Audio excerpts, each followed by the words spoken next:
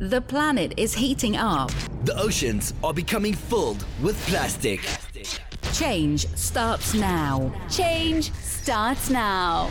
We're on a countdown To zero waste. 5, 4, 3, 2, 1. This is the Zero Waste Countdown Podcast. Here's your host, Laura Nash. Hello, everyone, and welcome to the Zero Waste Countdown podcast and radio show. Today, we're speaking with Jocelyn Burshik. She's the president and senior construction manager at Sundance Construction. Welcome to the show, Jocelyn. Hello, Laura. Thank you for having me on today. So we are going to talk all about designing a sustainable community that's good for people, it's good for the environment, and we're going to find out how Jocelyn is doing it. So we're going to start with an Icelandic concept that Jocelyn's using, and I'm going to try to say this right, so correct me if I don't again, but it's samflag. Is that right? Yes, so samflag means, it's an Icelandic word meaning community or a place of community gathering. So when we looked at this, because the area in which I'm living in is one of the largest Icelandic communities outside of Iceland in Canada, the Gimli area, it was natural for us to use one of the terms that means community. So Samflag is actually the name of our sustainable housing development, and this has actually just gone to public listing. Awesome. And this is in the, is it near Winnipeg? Yeah, so we are north of Winnipeg and between Winnipeg and Gimli, and it's about an hour north. So we are right at the upper end of the Red River Valley. Awesome. And so you are taking some aspects from a few different cultures actually, and putting them into the community design. So you're taking some First Nations and Métis aspects and incorporating that into the project. So can you tell us a little bit about that? Yes, so when we're looking at the idea of First Nations and Métis, so as a Métis woman, and I worked within the First Nations all over northern Manitoba, northwest Ontario, and what we see in both cultures is that they're centered around the community, they're centered around relationships and mentorship between young and old. So the idea is that it's a transfer of knowledge that happens between young and old within these communities. Traditionally, these communities were set up either in a circle, they're set up with a central gathering point, and they're set up in a way that facilitates the physical coming together of people within the community. So within my development, I've actually done all of that. So we've incorporated every aspect of the idea of mentorship and the physical central gathering point within the design. The development is actually laid out in a way that also incorporates the idea of nature and wildlife and keeping that component of nature within the physical build. No clear cutting. Everything here is built within mature tree growth. So we're actually blending into our natural environment. We're not cutting it down. Oh my goodness, that's so amazing, because in my town of Belleville, and maybe if you're listening from Belleville, you'll see this too. I did live in the, oh gosh, what's it called? The development that's by the Belleville Cemetery, and they did exactly that. So it was a whole clear cut, and they just took everything down and then built. And I think they planted maybe a couple trees back in the park when everything was done. But when I built my house in the country, I did what you're talking about, where I built my house in between the trees. So we took the minimal amount of trees down so that we have like a forest kind of living. And then that way we get like turkeys, and we had a porcupine waddle up into our yard the other day. We have birds and squirrels, and it's like living in nature. And I think that's amazing. And also for mental health as well, I've read an article that says mental health is better on city streets that have trees. Yes. Which is neat, and it makes sense to me, certainly. So I think that that's a wonderful idea. So we have the Canadian, like First Nations and Métis aspects of community, and then you also took in some European community design as well. Can you tell us about that part? So when we're looking at the area where I'm in, it has huge Scandinavian influences, and some of the architecture here has been influenced by that, but not as much as I would like to see. So when we looked at Scandinavian designs, they're efficient, They're built to handle the same cold climate that we have here in Canada. They're designed to handle snow loads. They're designed with a robust building construction. So the physical construction is very similar to what we would see here in Canada. And then in these homes, we traditionally see multiple forms of energy as well. So, with the similarity in the weather events that we have and how they physically build to encompass the idea of bringing in more light during those winter months, the design actually created an openness that allowed residents to be able to deal with things like seasonal affective disorder in a better way. So they have an open concept design. They allow for natural sunlight in all of the different seasons. The designs also allow for cooling during the summer months, and that the radiant heat that gathering in the winter months. So I took all of those components. So we use what's called a sawtooth design, which is very traditional in Scandinavian countries, and it's very sleek. It's very low cost to build. It uses less material.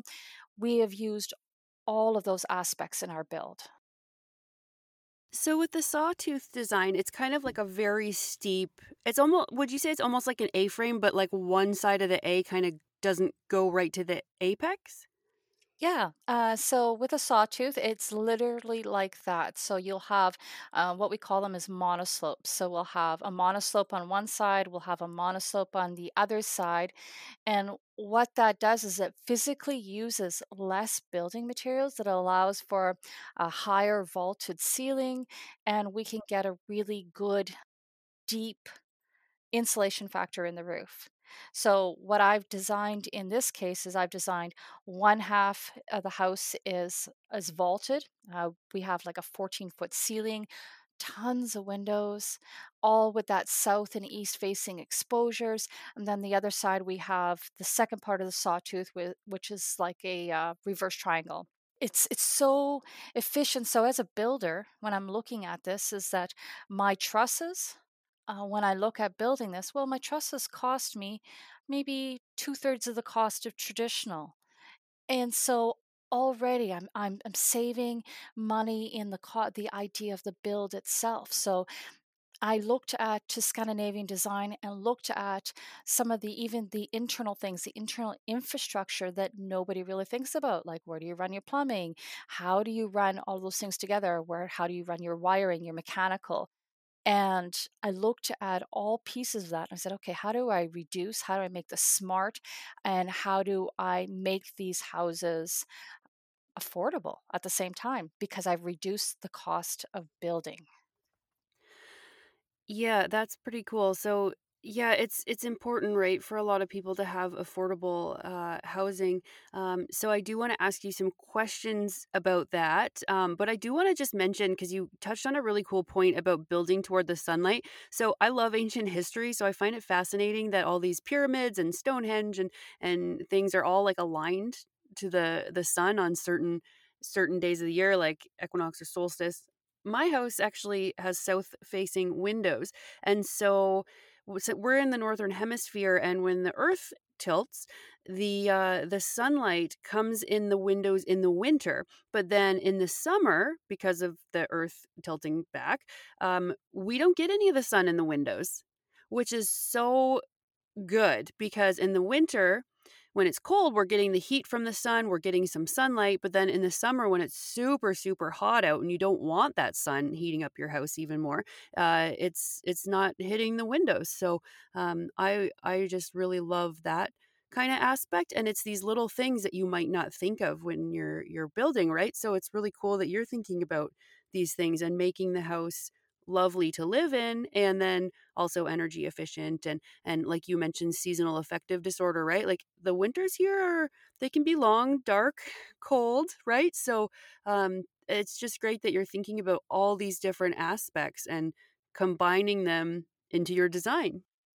I built Sunrise Construction from the ground up. I got loans from the Women's Enterprise Center in Manitoba. And I had to do so many things. I had to battle the insurance companies to say is that I had the experience that allows me to get insurance and bonding. I had to do almost like a board interview to prove that I had the knowledge to do this. So then I really was able to dig down. Now I'm my own boss. Now I'm digging down into environmental design. Now I'm looking to work with people that are looking at cutting edge design and looking at clean water technologies and looking at better sewer technologies. And then that's when I met Dr. Bruce Jank from Burlington, Ontario. He PhD in engineering, and he is brilliant. He's in his 70s. He used to be the former head of research and development for Environment Canada and Sewer and Water. He was responsible for more patents in sewer and water technology in Canada than any other man I know, and he became my mentor. And I've been flying along that path of environmental sustainability and clean water and sewer since that day. I haven't looked back. So the community that you're building, you mentioned that it's for everyone. So it's cool that you're bringing in these First Nations and Métis aspects of community, and then you're bringing in the Scandinavian design for snow and for cold and for efficiency. And so why is the affordability part important to building this community as well as the other things that are important?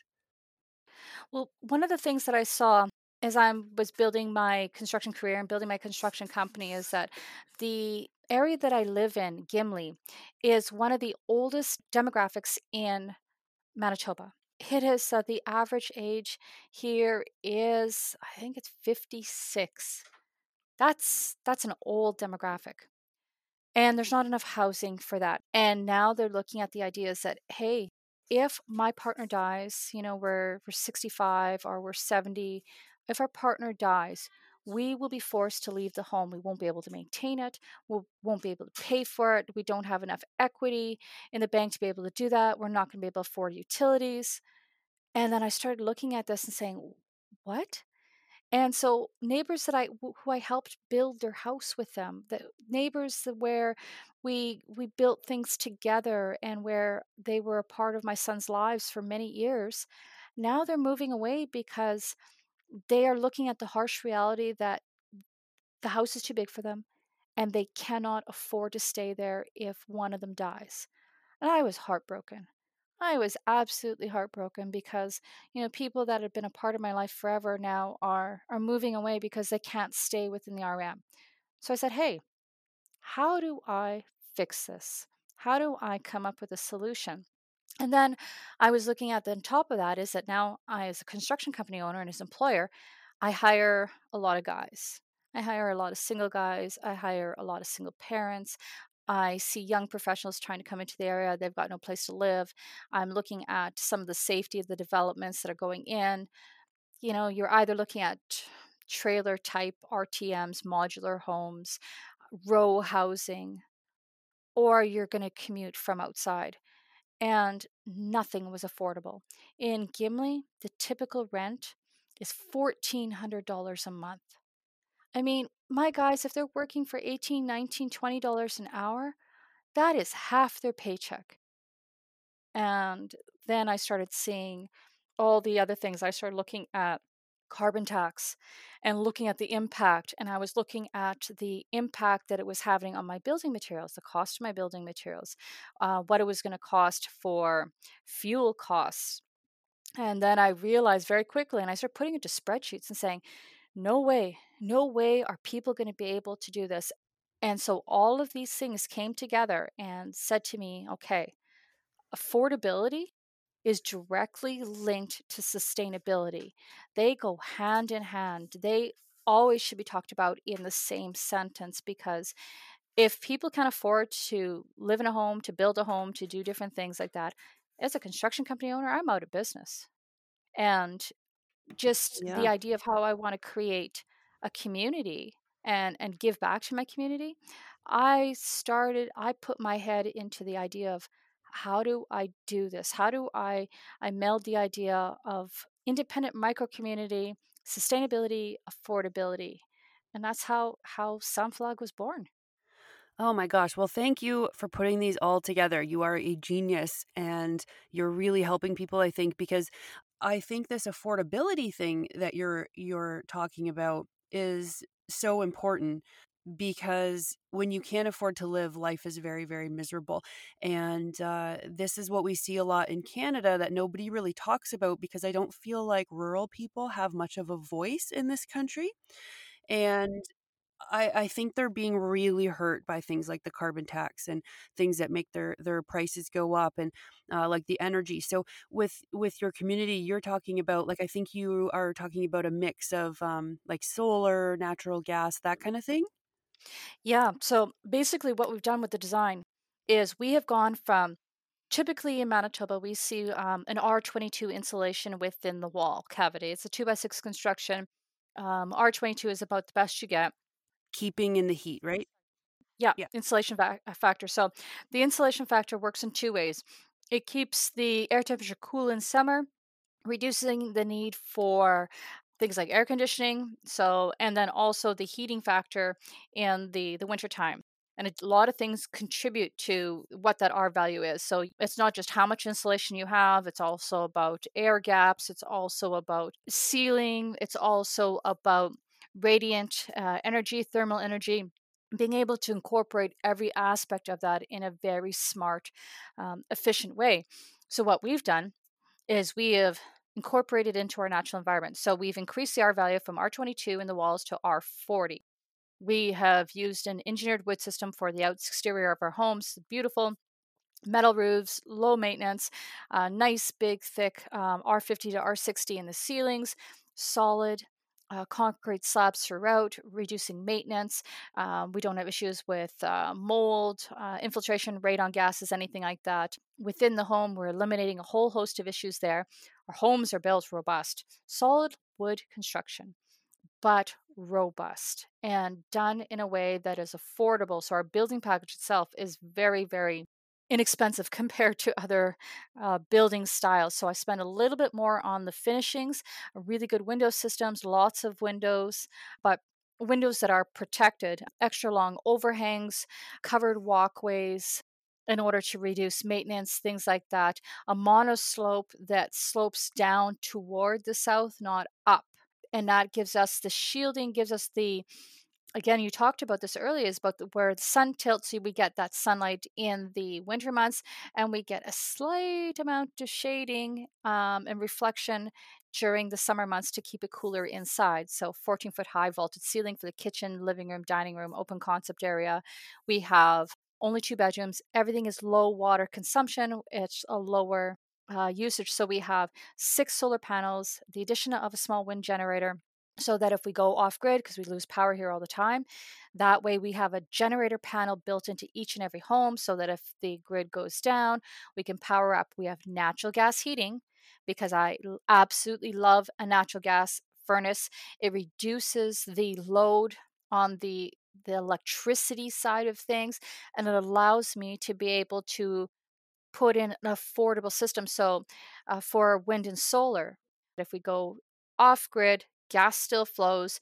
We have an energy source via generator to power up the inverters, which are AC, which allow us to actually draw in that solar power and that wind power depending on time of day.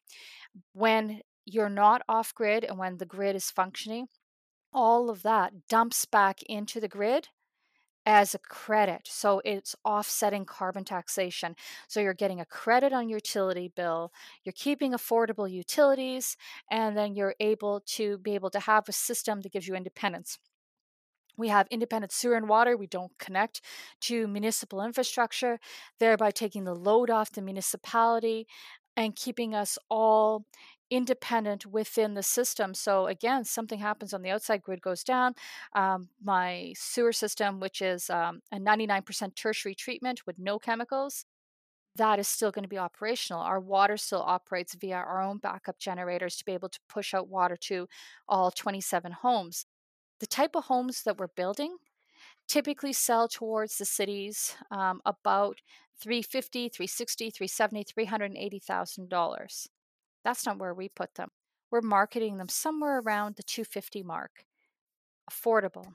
They have the ability to be able to pay for a mortgage without breaking the bank. You can work a normal job and pay for your Mhm. mortgage. So you're going to pay half the amount of typical rent or two-thirds the amount of typical rent and have equity. That's the idea of this. The whole idea of the build is about I want I want one person to be able to afford this or two people to afford this. I'm thinking about the health and wellness of my residents. I'm thinking about their financial stability, their independence. I'm thinking Mhm. about their safety. I'm thinking about their privacy. Yeah. All those things are all a part of what's rolling through my head as I'm building. We've already started building the first one. I'm building a relationship at the same time that I'm building a home. Yeah, this is really great. I wish you had built my house when I built mine a few years ago. I just think it's wonderful that you're taking all of these aspects and combining them together, and thinking about the affordability and the health of people. Because some of these subdivisions I see going up, this urban sprawl, right? I just really worry about like children growing up there. Like they don't even have a yard, or if they do, it's like the size of a box. And when you leave your house, there's no where to go and hang out. There's no big tree to sit under or a bench because the big trees have been all cut down so that they could just clear cut and cookie cutter and get these houses up as fast as they can and sell them as fast as they can and make as much money as they can. And I don't think that's very sustainable. So it's very cool to see you bring in different cultures and different aspects to make the best thing that you can. So thank you. Where can we find you and the details of this? Is it sundanceconstruction.ca? Yeah, so you can look at sundanceconstruction.ca. Best way to reach us is office@sundanceconstruction.ca. You can find information on the development itself, actually on Twitter. My pinned tweet up there where you can reach me at Sundance Construction as our Twitter handle. We're out there. We have a April 1 possession date. So we've already got the walking trails that are already existing.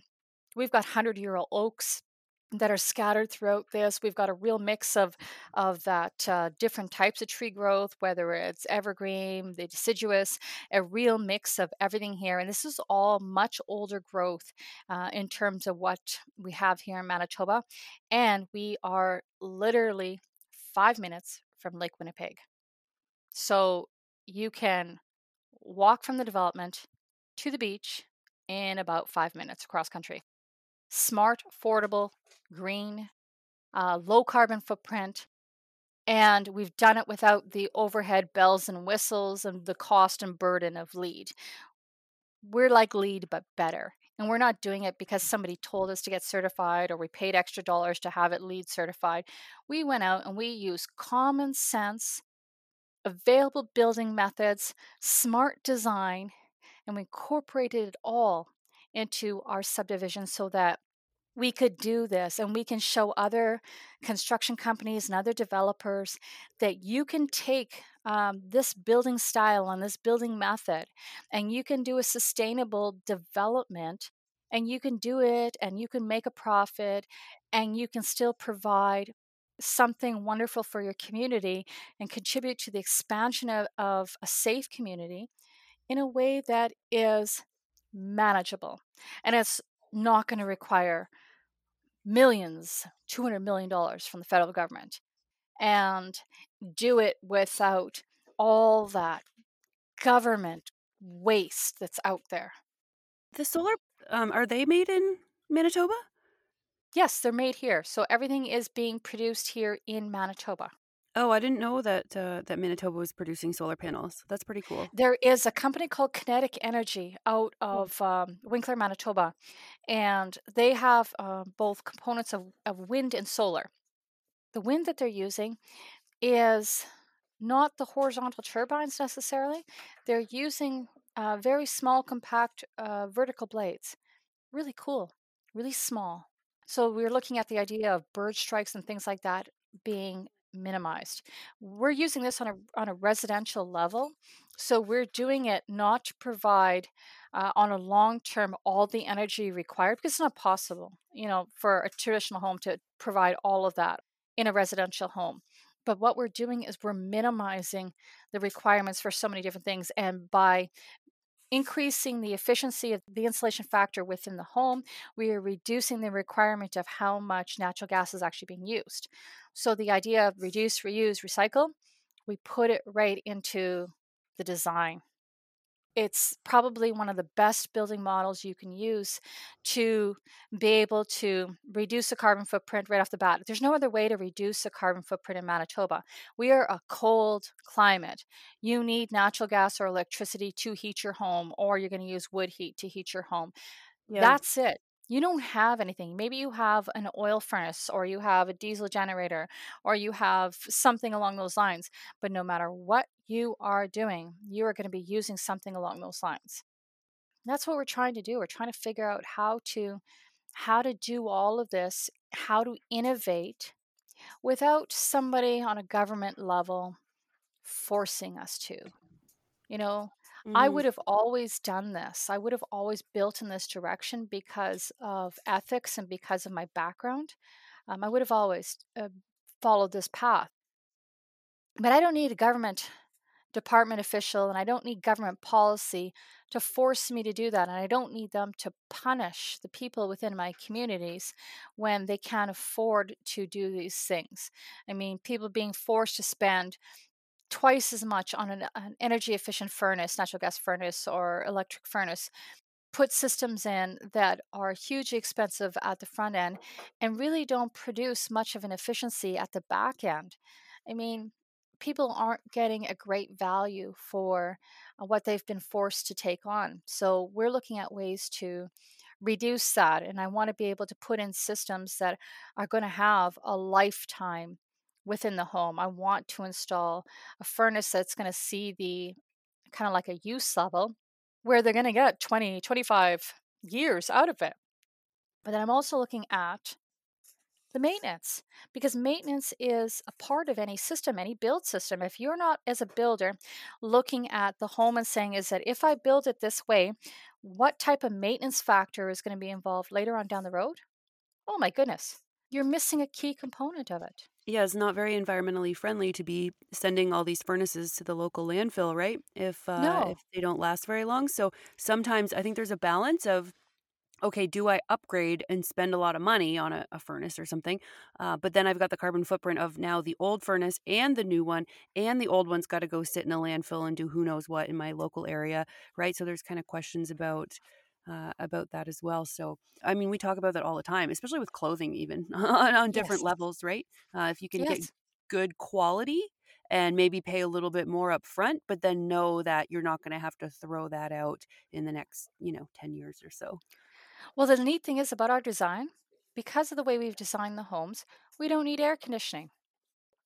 So I am able to deal with the extreme heat.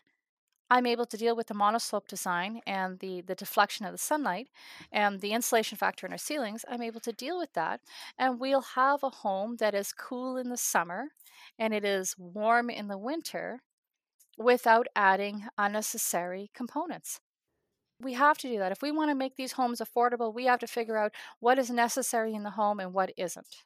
And the Ontario, if you look at a chart of Ontario energy usage, you'll see that it's insanely high in the summer. Like I always thought, oh, well, our electricity, we need a lot of it for heating, but nope, it's definitely the AC because it gets Yes. like we have this wide range in Canada. This is why we have these unique challenges, right? We have -30 to +30 basically, and sometimes colder or hotter than that. But basically, I'd say a 60 degree Celsius spread of weather that we need to deal with. And there are a lot of challenges that come with that. So Absolutely. your design, I think, sounds really awesome and very Canadian. That's the idea of Samplug is nature, the living world we're in, the residents that live within, the physical homes, they're all part of it. They are literally in the same system, the ecosystem as us. So when I look at building, I'm literally saying is that okay, I am creating a living system for everything that is within that, and everybody's going to do their part.